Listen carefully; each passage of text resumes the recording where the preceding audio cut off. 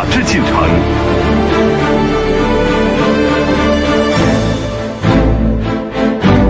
今日说法。他开豪车，戴名表，一掷千金。买衣服吊牌去看，随时拿起手的就是管好这反正喜欢就买，给他女士基本上一次都要买几万，他随带手上去啊，金表是18万。他的女儿出嫁是轰动朋友圈的盛事。他女儿的手上也得戴，耳朵也得那个，脚上也戴，戴满。当时我就觉得这个骨架那个金子，撇死也要值个600-700万块钱。而突然之间，他却带着1800万人间蒸发。一众朋友报案诈骗，富婆和他的朋友之间究竟发生了什么？当局者迷，今日说法即将为您播出。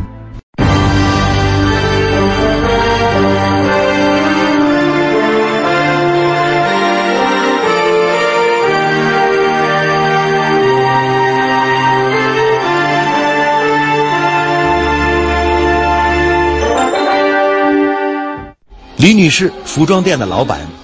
这一天，她的店门紧锁。王先生，金店的老板，同样这天他也没有打开店门。他们彼此之间本不相识，却因为同一个女人坐进了四川省巴中市经济开发区经侦大队的办公室。买衣服吊牌去看，随时拿起手的就是管好这反正喜欢就买，给他女士基本上一次都要买几万，他随时带手上去啊，金表是18万，天天给他男人拿袜子，他的最低消费都是给他男人带金表，穿貂饰，也一点不假，因为我每次坐他车，他男人不得问他要钱，顺便给甩7万10万。他们口中说到的这个人名叫苟艳琼，因为有钱又为人大方，大家都管她叫富婆。但是2015年11月，苟艳琼突然像人间蒸发一样不见了。和她一起消失的还有李女士和王先生的投资款项。第一次给他借了回个20万，我们肯定就总共就拿了40几万应该是。说起这个苟艳琼，警察并不陌生，因为算上王先生和李女士，已经有10多个人来公安局报案找人了。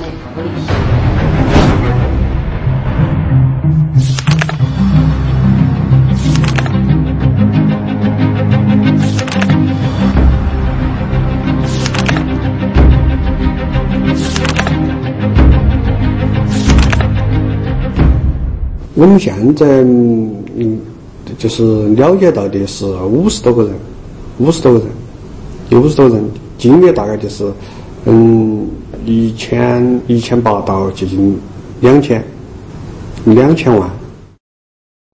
到公安局来的人都拿着签有苟艳琼名字的借条，上面的金额从2-3万到上百万不等。绝对不会相信呀那种感觉，哪么可能会他承担得起我们骗钱的那种嘛？根本不相信那种。各位好，这里是今日说法。刚才您看到的片子里边的那个富婆，富到什么程度呢？现在我们看到的这张照片就是苟艳琼的大女儿结婚的时候拍的，桌上盆里装的都是金子，是用来给女儿做陪嫁的嫁妆。李女士说，当时她也在场。苟艳琼家住的是4层楼的别墅，开的是保时捷轿车，手提包里随时都有几十万的现金，所以在他们眼里，这可真是个有钱人。但是，这个有钱人为什么会突然消失？富婆和这些人之间又是怎么一回事呢？这就是王先生经营的金店。说起和苟艳琼的相识，是在2012年。他说苟艳琼第一次来店买东西就很豪气。我当时买了一只蓝表5万块钱左右，还买了一只玉表，玉表好像是玉表9万块钱，具体我不清楚。王先生2个人就成了朋友。买个10多万的钻戒，以前买了都10大的现金，感觉他就是很大大咧咧的，好像不把这个贵重首饰看得很贵重的意思，每天背到包里面。跟王先生的结识过程差不多，李女士说自己和苟艳琼也是在2012年相识的。苟艳琼是她服装店里的常客。李女士回忆，他在生意场上折腾了20多年，见过不少的世面，人也接触了很多，却从未见过像苟艳琼这样的豪姐。他口袋的钱就像垃圾一样，就是一坨散钱，就是乱七八糟的，拿出来捋好多嘛，他要捋1-2万块3000都有嘛，就单子我就不说了，所以是加这种。他们回忆，当时苟艳琼开着一辆紫红色的保时捷轿车，手提包里总是装着几万块成捆的现金，手上戴着名表和钻戒，买起东西来从来不手软。他们都十分好奇，这个富婆这么有钱，究竟是做什么的呢？他当时说的，他在江苏那边开的超市有他的股份。那个女人太有钱了，重庆有砂石场，南京几到100所电话，你单做到1个小时就要接100-200个电话，不是干你干了的，又是哪里要投资2个亿。对于苟艳琼所说，他们并不怀疑，因为看她的消费就是个有钱人。接触多了，除了知道苟艳琼自己在江苏和重庆都有买卖之外，他们还得知苟艳琼再婚的老公是巴中的一个村干部，这更让他们多了几分信任。而且苟艳琼为人十分大方，曾经买了几10个苹果手机送朋友。他每次买几十嘛都是给现金，而且他每次都给现金都比较多。多少部？80几台。80台。什么手机？苹果、3星、国产手机都有。一个多少钱？他总共经营一下80多万。2014年，苟艳琼和前夫的女儿在江苏镇江结婚，她向这些朋友们发出了邀请。当时江苏和女子结婚，当时我们去哈，所以我们就说去嘛，我们几个去了10个的，我们坐的飞机，最多嘛我们就在那儿住了10年。说起那次婚礼，李女士还很感慨，她说当时是10几个人一起去的，苟艳琼是吃住行全包。到了镇江之后，他们都住进了苟艳琼家的别墅里。就在他别墅住的，他别墅4层楼嘛，他有次结婚全都是用的保时捷，我说全部是有钱。排场是特别大的，我说经营手势过他的人民币呢，都可能100几百万摆在那里。这就是当时李女士拍下的照片，坐在沙发上的就是苟艳琼，旁边是她再婚的丈夫，桌上摆着成堆的金条和人民币，那是给女儿的陪嫁。他女儿那个手上也得戴，耳朵也得那个，脚上也戴满。当时我就觉得那个估价那个金子，撇是也要值个600-700万块钱。看着这桌金子，在场的人对苟艳琼的经济实力更加肯定了。当天婚礼过后，苟艳琼又招待大家在镇江玩了几天。当时去参加婚礼的人回忆，苟艳琼还带他们去了大润发超市，说这里也有他的股份。说投了2000万左右，房子那个位置啥子都看图片都看来的，他把那个合同都拿出给我们看来的，确实是真的看的。从镇江回巴中后，苟艳琼再一次找到了李女士几个人，这次她说有个赚大钱的机会要介绍给大家。在中国城10几个门市，他问我哪个买不买，他低价卖。他说那个是2万2嘛，他说的他2万2一个平米。这就是在建设当中的凤凰国际商业中心，地理位置靠近市中心，对外售卖的门市价格不菲。凤凰国际城呢是巴中当时卖的最贵的门市，一个平方就是10多万一个平方嘛，他当时投买了18个门市。在镇江见识到了苟艳琼的房产和经营的超市，对于投资，这几个人就有点心动了。再三思量过后，决定把钱拿出来。但是他们不知道的是，这样的好事并没有仅仅落在他们头上。与此同时，苟艳琼还在新闻镇村民当中吸纳着投资，而拿到钱之后，他人就不见了。随即，警察立案侦查。富婆失踪，账户空空，账上是基本没钱，全部转走了，多点剩1-2000块钱，少点剩剩了几十块钱。房产豪车竟都与他无关。这个车辆的持有人呢，并不是苟艳琼，而是赵成，也是江苏镇江的。交织的线索指向同一个地方，江苏镇江。当局者迷，今日说法正在播出。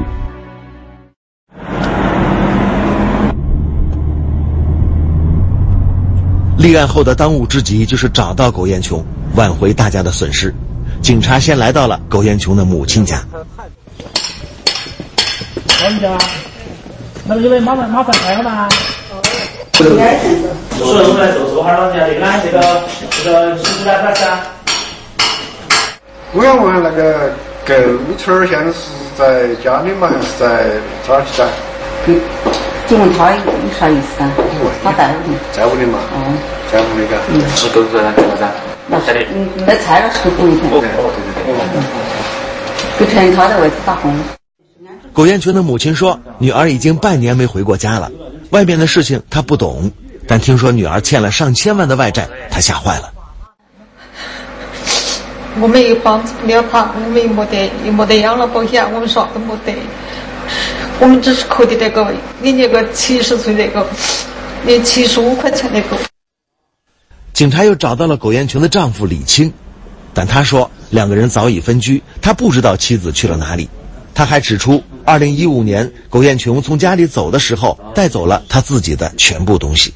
两个人性格又就是暴躁，又就是性格暴躁，暴躁过后呢，光好像感觉得吵架嘛，两个人吵架，最后过后在2014年嘛，2015年就跟我敲起离婚，就跟我离婚起诉的。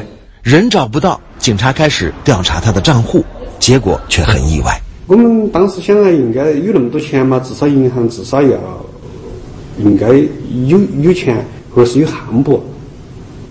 但是通过我们对银行账上进行了分析或者那个看呢，账上实际上基本上没钱，全部转走了，一直多点剩1-2千块钱，少点剩剩了几十块钱。苟艳琼的银行卡记录只有2013年和2014年的转账记录，2015年他就再也没用过自己的银行卡进行收款或者转账。那么他借来的1000多万都去哪儿了呢？顺着转账记录，警察查到了苟艳琼在2013年的时候给一个姓张的男子转过2笔款，这个人就是他的女婿。就是当时我们汇总了一下，收的钱大概是170多万，资本息是13年3月份到11月份，资本息的话大概就有400万。所以说后头呢，他为啥子跑了也跟着他最后支不动了，就是利息嘛，支不走了也有关系。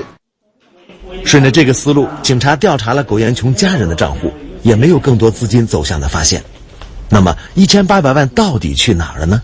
警察一时查不到资金的走向，又开始着手核实苟艳琼资产状况。今天不到啊？当然资金上。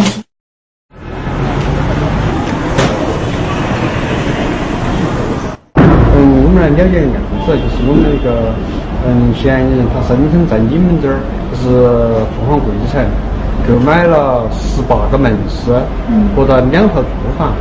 就是我们现在希望这个查看有没得这回事。苟艳琼当初就是以在这里购买商铺的名义，向50多人借了1800万的投资款。当时他给大家看过购房合同，上面写着购买凤凰国际18个商铺的内容，但是经过售楼人员查询，并没有发现购买记录。后面的就是那个购房户名字，嘎。商业就是相当于是门市嘛，是不是啊？对，商业就是门市。没有的。因为在我们这边一次性购买商铺，如果说18间的话，我们按照平均就是30平米啊，18间的话也有500多平。500多平，按我们现在的单价的话，也接近1000万的产值。没有，这基本就是大客户了。那么那份合同到底从何而来呢？这恐怕只有苟艳琼自己才清楚。但就当前的情况看，他确实没有在这里购买过任何商铺，投资一说是无稽之谈。是在跟人相处，跟对博得别个信任的方面，确实要很有能力跟水平。他只有小学3年级，但是他在情商方面是个相当高的一个女人。得知苟艳琼没有资产，受害人都坐不住了。然后后头案捅大了之后，包括他那些所谓的姐儿嘛借钱的，最开始来通知他们报案的时候，都还是心存侥幸的，都觉得他们可能说是骗，肯定就是初期就是工程包了借了钱就来跟我们还翻上的，就是觉得女的那么一心要对他，现在来那么骗我。受害人此前美好的想象破灭了。张先生说，除了商铺之外，苟延琼之前在他这里还抵押过一本房产证。收到那个房产证的时候，我们当时还觉得比较高兴，至少可以给受害者找点损失回来，还有房产给我一个扣点不好。这本房产证上的地址是江苏镇江市华都名城。拿着房产证，警察来到了房管局。真伪真实性，你给我们看好吗？但被工作人员告知这房产证是假的。看，我们可以对比一下这两个产权证，你看这里的那个编码啊，比印刷的精美程度，这肯定是一眼非常明显的哈，就已经反映出来了，这个肯定就是非常粗糙，就与真实的产权证相去甚远啊。但是一般的人咱们不知道，也没办法去辨别这个东西，是吧？这个对。一般情况下，他就说带着产权无法辨别的时候，可以向登记机构进行查询。这个是登记机构查询出来的信息才是准确的。很显然，这本房产证是伪造的，水印和编号全都不对。继续查下去，不仅房产证是假的，就连苟延琼此前开的那辆保时捷轿车也不在他的名下。曾经开走一辆苏 LED 3个8的那个卡宴车。结果我们通过公安内网当中查询呢，这个车辆的持有人呢，并不是苟延琼，而是赵晨，也是江苏镇江的。房子的地址是镇江的，车牌也是镇江的，仿佛所有资产的线索都指向了同一个地方。苟延琼的丈夫说过，此前妻子在那里做过服装生意，镇江会不会是苟延琼的落脚点呢？他坐火车坐飞机，他肯定要用身份证噻。不坐飞机不，我说的他反正他意思比较强，不坐飞机，不坐火车，他不坐宾馆。交通记录上没有苟延琼的购票信息，一切毫无头绪。但是2016年4月的一天，当地的新闻幼儿园的老师来报警了。我们辖区派出所接到了一个老师的报警称，他苟延琼将他的女子带走了。苟延琼是孩子的母亲，老师自然不会认错。而他之所以会报警，是因为孩子的父亲李青早就跟幼儿园打过招呼。李青儿多次给学校打招呼说，这个女子的话在学校读书的接送由他来亲自进行接送，任何人接都不行，除非老师接到他的电话。时隔4个月，苟延琼终于露面了。幼儿园老师说自己没有记住车牌号码，只记得接走孩子的是辆银色的轿车。通过天网追踪，会通过那个图证的方式想寻找苟延琼的蛛丝马迹，但是由于这个车呢到了城里之后啊，我们就说通过那个图证的话，效果也不是很好，所以案件呢一度陷入僵局。没有通过天网识别出苟延琼的车辆，线索再度中断。但警方分析，苟延琼把孩子接走也释放了另外一个信号。我们当时认为他应该是不是转移到其他中学、小学去读了，然后我们就通过就是教育局各个系统查了，并没得。我们就是分析嘛，他在巴东因为借那么多人的钱，他应该在巴东待不下去，但是他在镇江生活了20年，回到镇江的可能性比较大。警察调查了一圈苟延琼的资产，可以说是什么都没有，房车都不是他的，账上还没钱。警方分析，苟延琼很可能是接上女儿去镇江了。随后警察决定直奔镇江，一来核实苟延琼在镇江的资产状况，二来希望能够在镇江找到他。一个奇怪的电话号码牵出了一个似是而非的嫌疑人。作为一个四川女的，他说至少应该有个四川口音，确实是个女的，但是那个口音听出来就是我们镇江本地的话，说得非常流利，所以大家也不敢肯定噻。一袋馒头成了破案的关键。到那个小区里面，在小区里面他出来的时候呢，他手里面的买的馒头就没有了。苟延琼现身之时还在谈着大买卖，他就他说我借钱没啥子啊，我那个整了借几个工程，我就把钱还了就行的了。还是这个样子。紧锁的保险箱装着珠宝首饰，可那1800万他却只字不提。当局者迷，今日说法正在播出。到达镇江后，警察先找到了租车给苟延琼的人赵成。这个黑市呢，那个车辆呢，到那个他与那个苟延琼呢，也只是一种普通的朋友关系。就说租用了他的车。问到苟延琼的下落，赵成说，上次见到他还是2个月前他来还车的时候，之后再没有联系。